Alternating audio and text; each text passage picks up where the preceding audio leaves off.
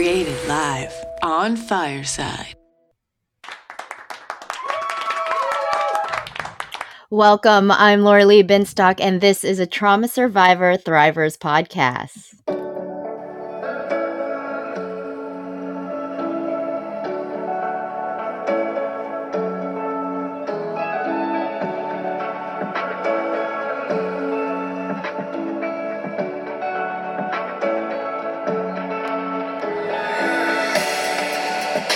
Thank you so much for joining me live on Fireside Chat, where you can be a part of the conversation as my virtual audience. I'm your host, Laura Lee Binstock. Everyone has an opportunity to ask me or my guests questions, make comments just by requesting to hop on stage or sending a message in the chat box. My guest today is Karen Millen. Karen is a certified professional coach, the host of the Healing Podcast, and author of An Amazing Divorce. Karen, thank you so much for joining me today. Thank you. It's such a pleasure to be here with you. We've connected through your podcast. And we even met in DC and we met each other's family. And I really find you to be a friend. And I feel like you just have such a wealth of information, especially when it comes to divorce. I mean, you actually wrote a book, An Amazing Divorce, which was based on your own experiences. And I just wanted you to share your story and why you decided to write the book. First of all, I'm in awe of you and your story of survival and what you're doing to demystify trauma and help others heal. So kudos to you. I feel the same way. I wish we spoke more often, by the way. Me too. We'll make that work. We will make that an objective. So I got divorced in 2013. It was after a 17-year marriage, which the last 7 years were was the time that we both sort of identified that things were not working and we were trying to make it work. And I did what I thought I should do for my family. I didn't think I was doing something extraordinary. And it was a few years after, when the results of everything that I was doing was so amazing, that I started getting everyone who knew me saying, you should write a book. I mean, this is crazy. You're hanging out with your ex-husband. Your husband and your ex-husband are best friends. Your ex-husband is your child's godfather. You guys genuinely like each other. This is nuts. So I then moved to New York, had a career change, and I had time. And everyone who met me was saying the same thing. And then I had a lot of friends and family members who were getting divorced. And after seeing the aftermath of a high conflict divorce and how it was affecting their children and themselves, I thought, if I write a book and I do something that can inspire one family, one person, or 10 or 1,000, I'll be a happy camper. So that's what I did. That started my journey back in 2015 into coaching and becoming an author and starting a podcast.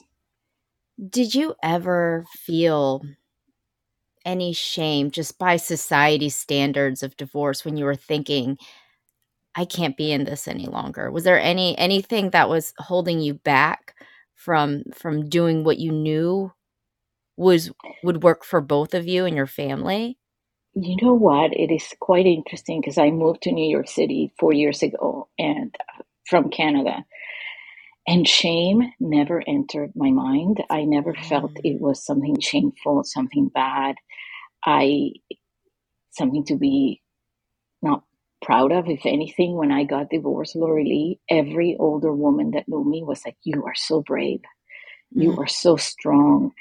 And I really believed it. I'm like, it is a lot easier to stay in an unhappy marriage, right? Right. Than to take the leap and fence for yourself and start a new life and cut your wealth by half and cut your friendships by half. And So I never saw that. It's been now that I'm in the divorce movement the past, 3-4 years, and seeing how religious America is and how there is shame and how, and I'm like, oh, that's interesting. And I've been asked this, like, what did you worry about what your friends would say or your family? And I'm like, no, I'm doing what's best for me, best for my children. This is actually for my children.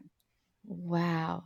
That's amazing because I hear it so much with couples who have children. They're like, I'm so unhappy.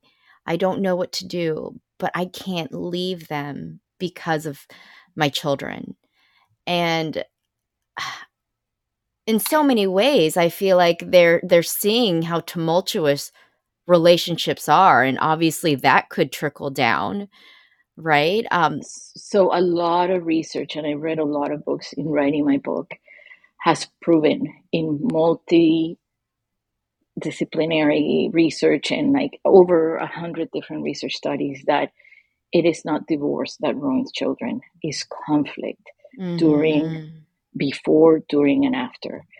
And Lori Lee, now that I've been a coach for the past 3 to 4 years, I help so many people heal from having been raised in a high conflict marriage, from seeing their parents fight, insult each other, close doors. It harms children. Conflict hurts children. Yes, So absolutely. it was that conflict that I lived on. It was constant fighting and slamming doors and yelling and threatening divorce that I didn't want my children to grow up with. I didn't want my kids to grow up in a loveless marriage where their parents are not touching each other, hugging each other, dancing together, kissing each other. I didn't want them to repeat my story of not being loved and seen and heard. And it was interesting because I thought I did a good job because a lot of my fighting with my ex was over text, right? So we'd be Mhm. beside each other. And I'm like, you're an asshole. It's like, I can't believe you said that. And I thought I did it right. And my daughter's applying for college, and her college essays were like how devastating it was for her to hear us fighting, and how her and her sister would start a game about who's going to scream first, who's going to slam the door first. Mm. And they endured this till they were 8 and 6. So I divorced when they were 8 and 6. And actually, I can't raise my voice, Lori Lee, and my daughters start crying because of the PTSD of growing up with yelling and animosity. So I've been remarried and in a loving marriage for 9 years where there's no arguing, no yelling, no fighting, only love. And my daughters see it, and I hear them tell their friends, like, oh my God, my mom's so happy, that I'm so lucky. Like, so that's what I wanted. So Yeah, no, there was no shame at all. I had a clear vision. This is what I wanted for my daughters. This is what I wanted for myself. And it is in the conflict that we hurt our children. I think that is amazing that you're able to know and do what's best for you and your family without other people's opinions weighing so heavily, because I think that's what kind of stops people from making the decision that they need to be happy, Mm-hmm. because you'll see it. I mean, even though, like you were saying, you're just doing it over text, it's that energy that you Mm-hmm. give off, that there's that feeling of heaviness that they probably felt when they were around you too. Mm-hmm. Um, what I thought was interesting about your story, you also, and I met your husband now, just a wonderful guy, and your daughter, just amazing. What Thank you. can you share how you actually met him? Because it wasn't long after the divorce, or did you meet him prior to the divorce? Yes, so that was a bit tumultuous and unplanned. Um, yes, I met him through work. And my ex and I had been struggling for 2 years. We had couples therapy. We were both unhappy. And I met him through work. And I was actually trying to set him up with a colleague of mine who was divorced and single. And so I was questioning him and asking him all kinds of questions to set her up. It's like, what do you do aside of the morning? How do you spend your free time and money?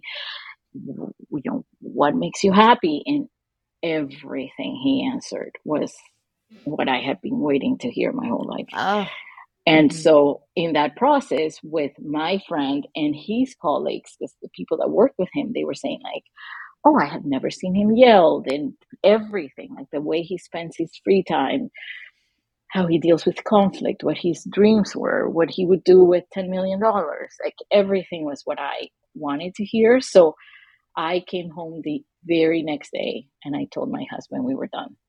Mm. I said, I can't lie. I have never cheated or been disloyal a day in my life. I can't, even if I try. I lasted in corporate America, a big $1 billion company, like 4 years with a lot of struggle because I can't fake it. Hmm. So yeah, I told him how it was. I'm like, I met this guy. You're not going to believe it. It's never happened before. And he just showed me that there's someone out there for me that can make me happy. And you're not happy. I'm not happy. And we're done. What was his So, reaction? oh, heartbreaking. Oh, Heartbreaking. It was awful. Yeah, it was really hard. It was heartbreaking for me. Like, no one gets married to get divorced. No one. I no. mean, I love my ex as a person, as a family member, and it just killed me to break his heart.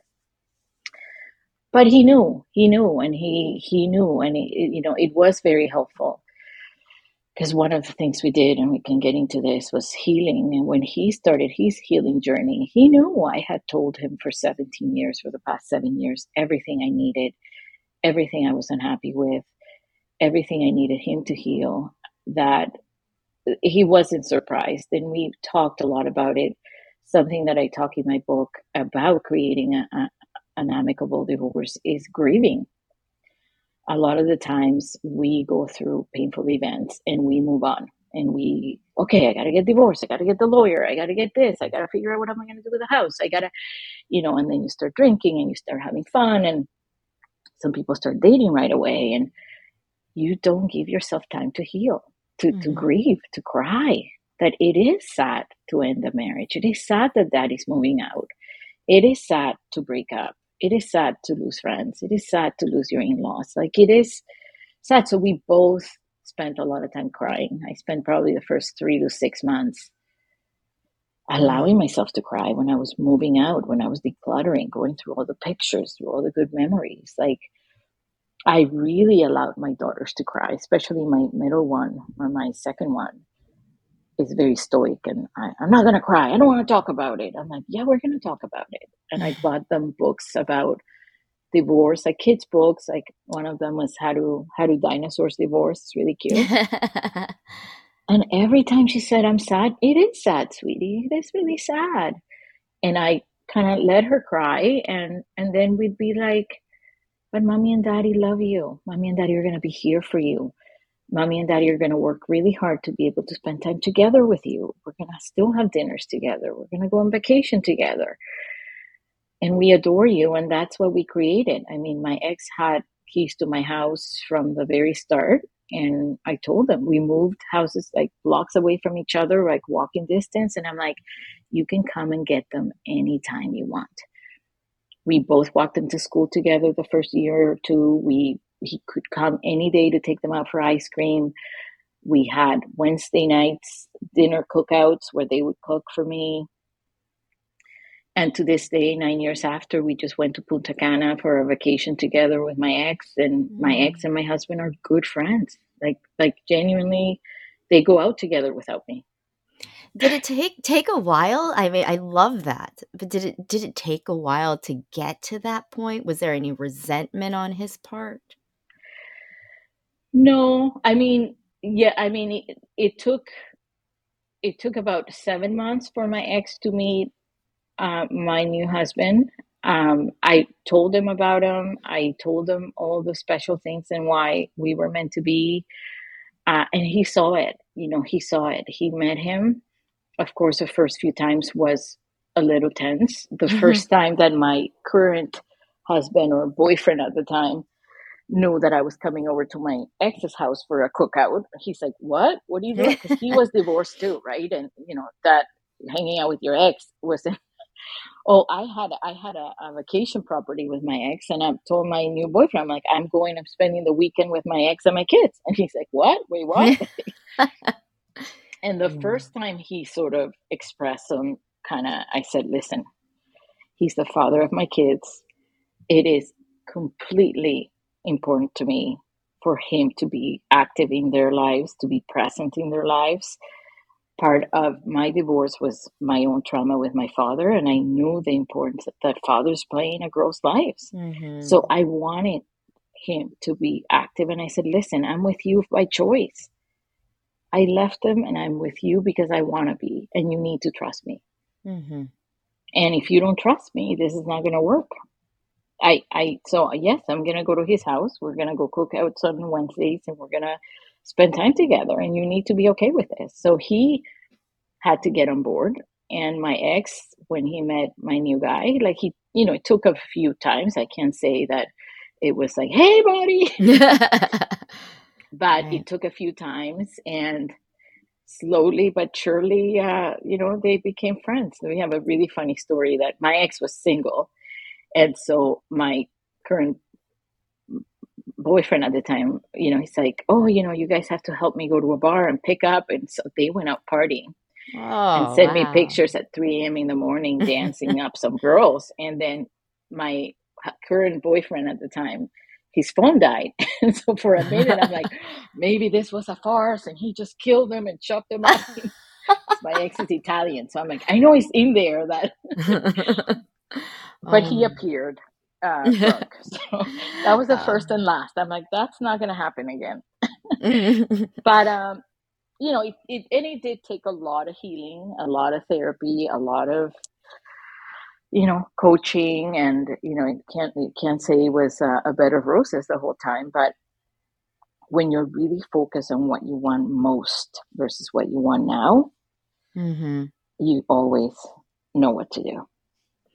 Yeah, I'm just thinking how, like, for other couples who were in the process that you were in the middle or about to get a divorce, did you have a plan in place? How did you create this amicable breakup?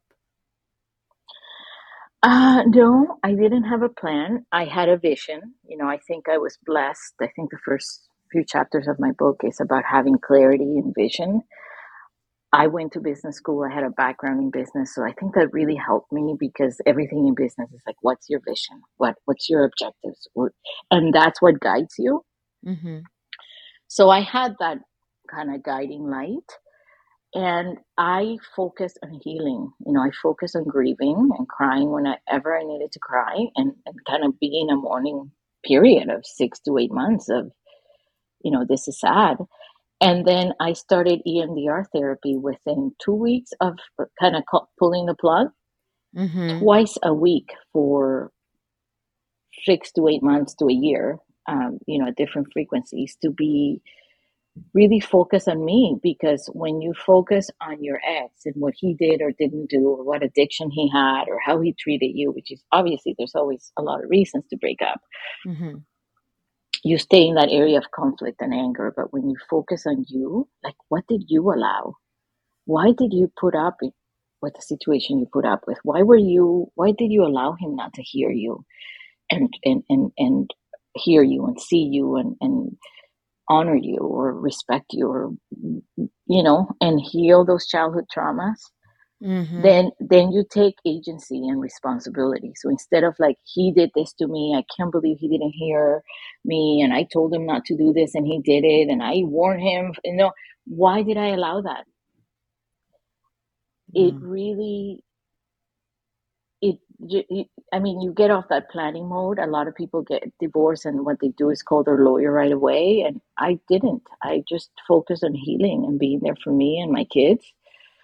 I, was very lucky to be able to reduce my work hours and be able to pick up my kids at lunchtime and like be with them. And through that healing journey, not only it refocused me on what did I allow, what did I do, what do I want to ever repeat again, and heal that broken girl that got me to enter that marriage and stay for 17 years. I mean, part of my healing is like, how can I live like this for 17 years? Then it also brings a lot of compassion to your partner. So whatever issues they have, because you're leaving them for issues, right? There's have some sort of issue, addiction, anger, whatever. you also stop seeing them with hatred. And, a lot of the work I do with my clients is not like, well, he's an asshole. I'm like, okay, why is he an asshole? Because he did this and he did that and he spent all the money, or he drank all of this, or why is he not an asshole?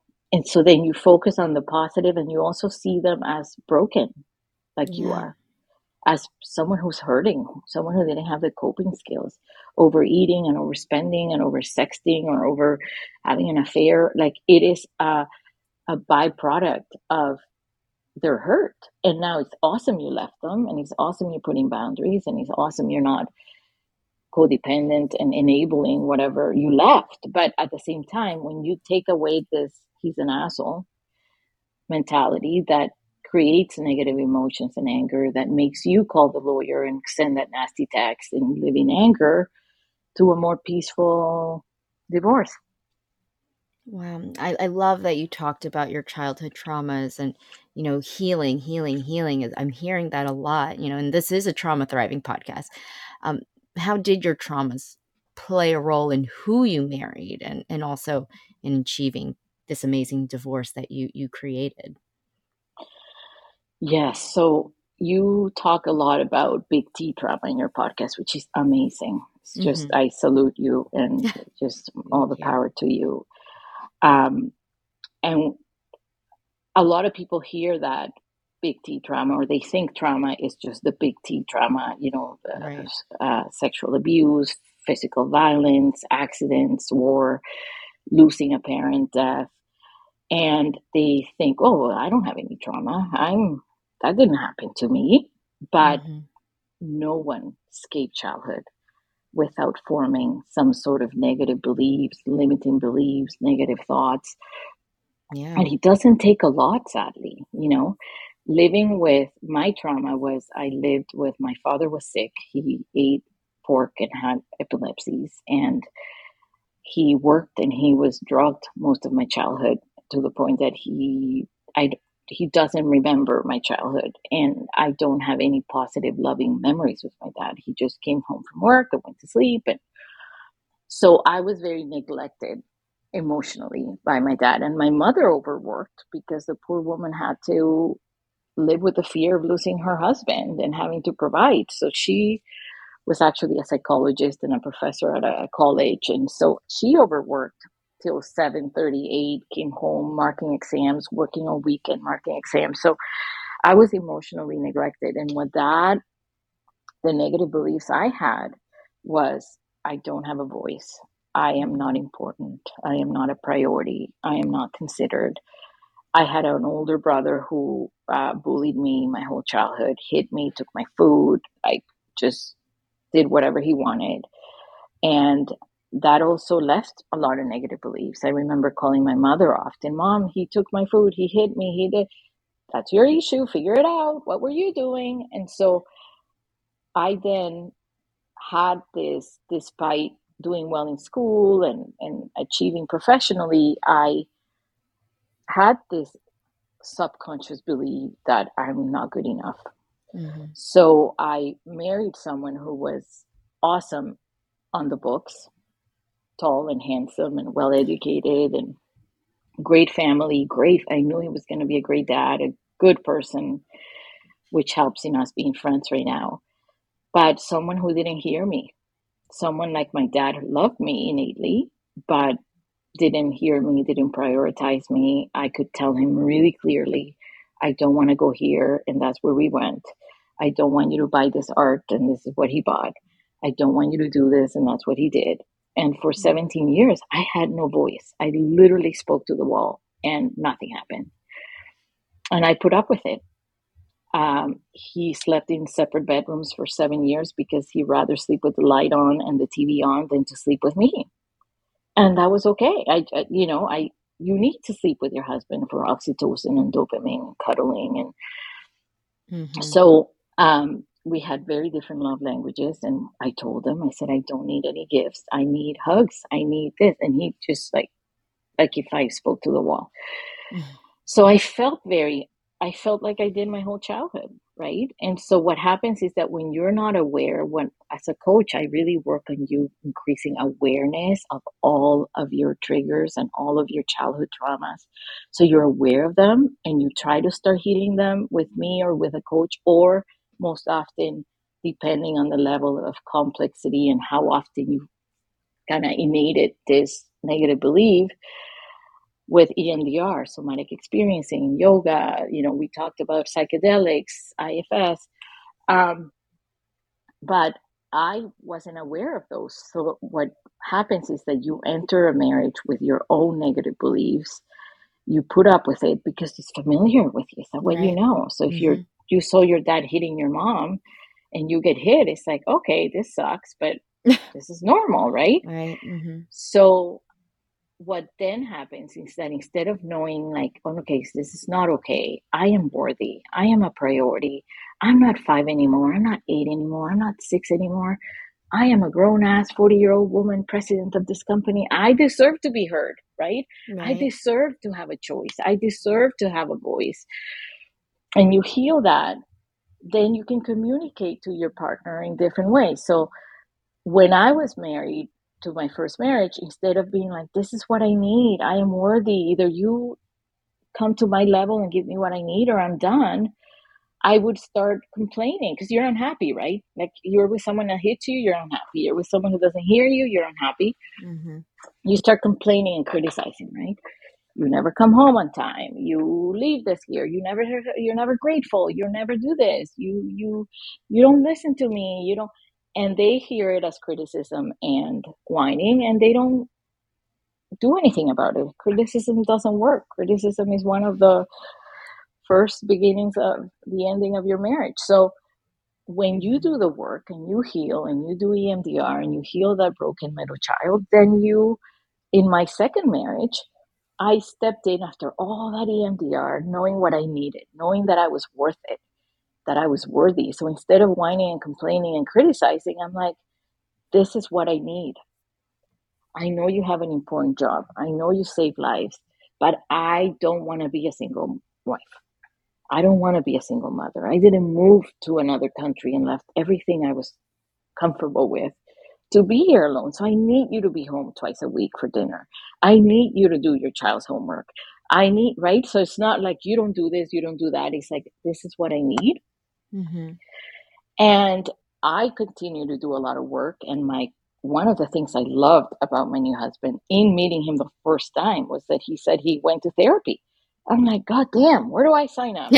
Like, most men don't want to go to therapy. I spent 17 years asking my ex-husband to go to therapy, and he never Right. did. So I'm like, so me and my current husband do a lot of work. So I'm really keenly aware of his triggers, his childhood traumas. So I'm very loving and careful in navigating them, so we don't step on, you know, on, what do you call it, a minefield.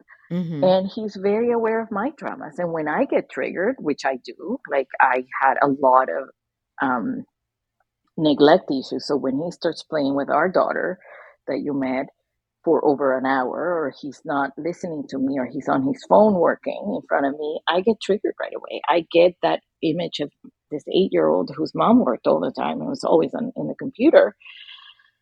And I, instead of whining and saying and fighting and yelling, I'd be like, sweetie, I'm getting triggered right now. I'm, and he stops, right? Or we come to a plan. He's like, if you have to work or answer your phone, can you go to the room? Not right in front of me, not in the kitchen beside me, because I still get triggered. Right. You come up with a plan. Right. I like that. And we speak about our struggles with that lens of trauma. So yeah, trauma got me into my first marriage, and healing that trauma has had an amazing, I think I'm going to write another book about an amazing marriage. I love it. Because you are keenly aware of your traumas and your triggers, so that you don't fight and argue, but you work lovingly around each other. And Yeah. that on its own heals you, because it's having a secure attachment where you feel safe with your partner. and safe enough to be like, you know what? This reminds me of my mom working all the time and not having time for me right in front of my face. Yeah. Wow. Well, it Or that is. my dad never played with me, ever saw any of my softball games or played Barbies with me or played ball with me. So for me to see him play with my daughter for 2 hours in the floor Barbies, I'm like, it triggers me, right? It makes me happy for her. But so he's very gentle to then come and hug me and spend time with me. Yeah. Wow. And my husband and I, prior to me getting treatment in 2020, Mm-hmm. I and I was telling my therapist this last week because there were behaviors that I engaged in and beliefs that I indulged in. Like I didn't trust him. It's like I knew innately I could trust my husband. He's an amazing husband. Mm-hmm. But when I would get triggered and I didn't even realize it, I would start accusing him of things, like accusing him of not wanting to be with me, accusing him of wanting to leave me and not saying so. And, he would always say, "Where are you getting this information from? Like, I Mm-hmm. never have I said this at all." And I believed it to my core. Like, Mm-hmm. looking back now, I'm like, how did I even believe any of the things that I said? And it goes back to healing and transforming and you know realizing where did that programming come from. And I realize it's because I always felt so unworthy within my family. I felt Mm-hmm. and Mm-hmm. even though he was not that person, he's like the complete opposite of my family. um I created that in my mind because that was what I knew. And it Right. took so long. I mean, we've been together, or I don't even know how long we've been together, since 2014, 2004. And it just took until 2020 for me to realize, like, oh, all of these things I believe about him or I accuse him of only when I'm triggered is Mm-hmm. completely this false narrative that I've created in my head. And it And just it's not, I mean, terrified it's me. not false. Like a lot of the work I do and I set my clients to attachment therapist is that we have attachment, we have Like an attachment attachment. issues Mm-hmm. since birth. So sometimes we had a great mom and, loving and present, but if as a baby we did not get our needs served, so if we were crying or our diaper was dirty and we were led to cry and not picked up right away, or if we heard a dog barking and started crying and we were left in the stroller, you grow up feeling like you can't trust the world, Right. that you Yeah. can't trust relationships, that you can't get what you need from relationships. Or if you have an insecure attachment where you were a child and you scraped your knee and you came to your mom and one time she's like, okay, baby, come here, here's a band-aid, let me kiss it better. And next time she's in a bad mood and she's like, well, that's okay, stop crying, deal, you're on your own, like, stop Yeah. being a baby. If you don't have consistent care, consistent reactions, you grow up being securely attached. So you enter a Mm-hmm. relationship already with that standpoint of Yeah. not trusting the person, not trusting that your needs are going to be met because your needs were never met as a child. Right. So that's also very difficult when you start a relationship that way, or you don't, and you meet those persons. I meet mothers who, friends that start from the standpoint, I don't trust people. I don't trust. Like, you got to work really hard to get my trust, versus people who are securely attached, where I met you and I trust you and I like you, and unless you prove me wrong after, and so that's also trauma, and it's the hardest trauma to diagnose because sometimes you don't know it, and that's when hypnosis and psychedelics really come to play. I mean, I had a client, Lori Lee, who was getting divorced and felt this really keen sense of, I'm not worthy, I'm not pretty enough, Mm. I'm not lovable enough, I'm not worthy. And we worked really hard, like, when have you felt this before? Nothing. Great mother, great father, siblings, grew up in Florida, nice home. And after a lot of work, we recommended hypnosis, and she went to hypnosis, and it came out that her mother had postnatal depression and didn't want her for the Mm, first 3 years of her life, yeah. and would let her there to cry. And her husband and her were yelling at each other. The husband wanted to leave her because he was so turned off that this wife didn't want her baby. Um, and then the mom was treated, and she became an amazing mom. And yeah, and she had no idea. And she went and asked her father first. He's like, "Dad, is it true my mother didn't want me?" And she's like, "Yeah, we've never thought to tell you because We thought you you were would too never young. remember. You're 3 months." Right. And that got ingrained in her psychic. I'm not Yeah. worthy. My mother didn't want me. Mm-hmm. So, I mean, that's the hardest trauma to, To is that overcome. Yeah. non-verbal stage trauma. Right. Uh, Yeah. I also had a client who wanted to start a podcast, and she's just afraid to have a voice. And where does it come from? We couldn't like pinpoint a timeline, memory, anything. And she also did hypnosis. And when she was 2, she woke up her dad, who was hungover and needed to sleep. And the father freaked out on the 2-year-old and screamed at her and told her to shut the fuck up and like hit her. And she was Mm, traumatized for life. Like all of a sudden, very quiet, very shy, like never sang again. Like, so that's also trauma, and really hard trauma to even diagnose and heal because you don't remember it. But right. our bodies remember it, our memories are psychic. Yeah. So that's what comes into marriage and what we need to heal to have another kick at the can.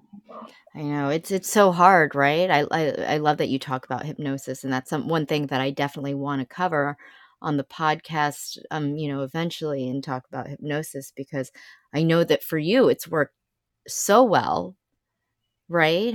That was that and Mm, EMDR have been, yeah. vital in So your I recovery. I did a ton, like 3 years worth of EMDR, um, and then I did hypnosis last year or 2 years. I did 3 sessions, and oh my god, way stronger and quicker, but very difficult to.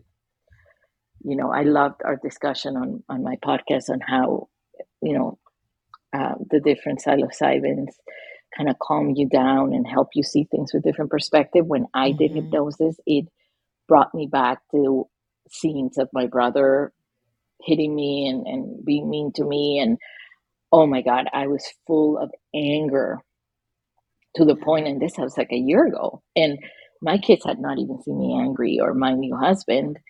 And I was like, I'm full of anger. Like, all I want to do is call my brother now and tell him he was an effing asshole. You know what I mean? Like, and I was full. I had to book a session like within 3 days because I was really re-traumatized and Yeah, triggered. So the wound was I, open. when dealing with clients, I always say, okay, EMDR number one, like in terms of like risk tolerance and hypnosis, and then ayahuasca, or if they're real adventurers and risk takers, and like because it can be heavy, can be definitely heavy. Yeah, it's that subconscious mind reaching back into your subconscious mind that you can't really access, when you don't do hypnosis. I obviously talk about psychedelics a lot. I spoke about it a lot, but I think, and I've actually had a dream guide also talk about Mm, healing through the subconscious mind.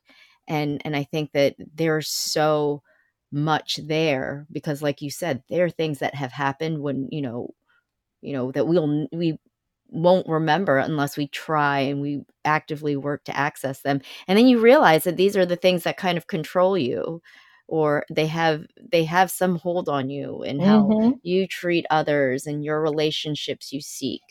And I think that is very important to like really think about. And I highly recommend any type of subconscious healing because there's stuff there that, especially if it's trauma, you want to, most of the time, especially if you're a child, you suppress it as much as you can because god, if you Exactly. were to let it out, you just, Yeah. how are you going I to mean, handle it if you Freud don't talked have about it. We are experts at repression, like experts. yes, 100%. I don't know It, if we, why women would give birth again if we remembered how terrible it was. oh, I know. It's like, yeah, no, we're experts at repression. So yeah, anything that we are still feeling blocked or stuck, we got to heal at a deeper levels and hit the subconscious for sure.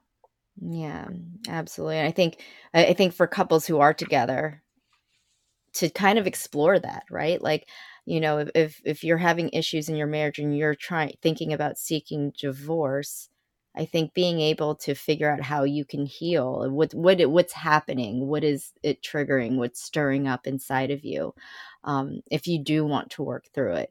But and I love that you I said mean, this I earlier. always tell, I help a lot of my clients who are people trying to improve their marriages and save their marriages. And the work, I say, listen, this is so valuable because whether it works out with you and your husband or your wife, Mm-hmm. what matters is that you're healing, you're growing for your next relationship. Because this will Mm-hmm. come up. What we don't heal repeats. What we resist repeats. Right. And there's a 70% divorce rate on the second marriages. So because it'll come out, it'll be a different person, a different face, a different color, same issue. So Yep. let's heal them to see if we can save your marriage. Um, and if not, this is gonna save you, and that's Yeah. what matters, right? Right. I feel like we're just in this society. I think now it's evolving, but at least growing up for me, it was very much like you did things for others.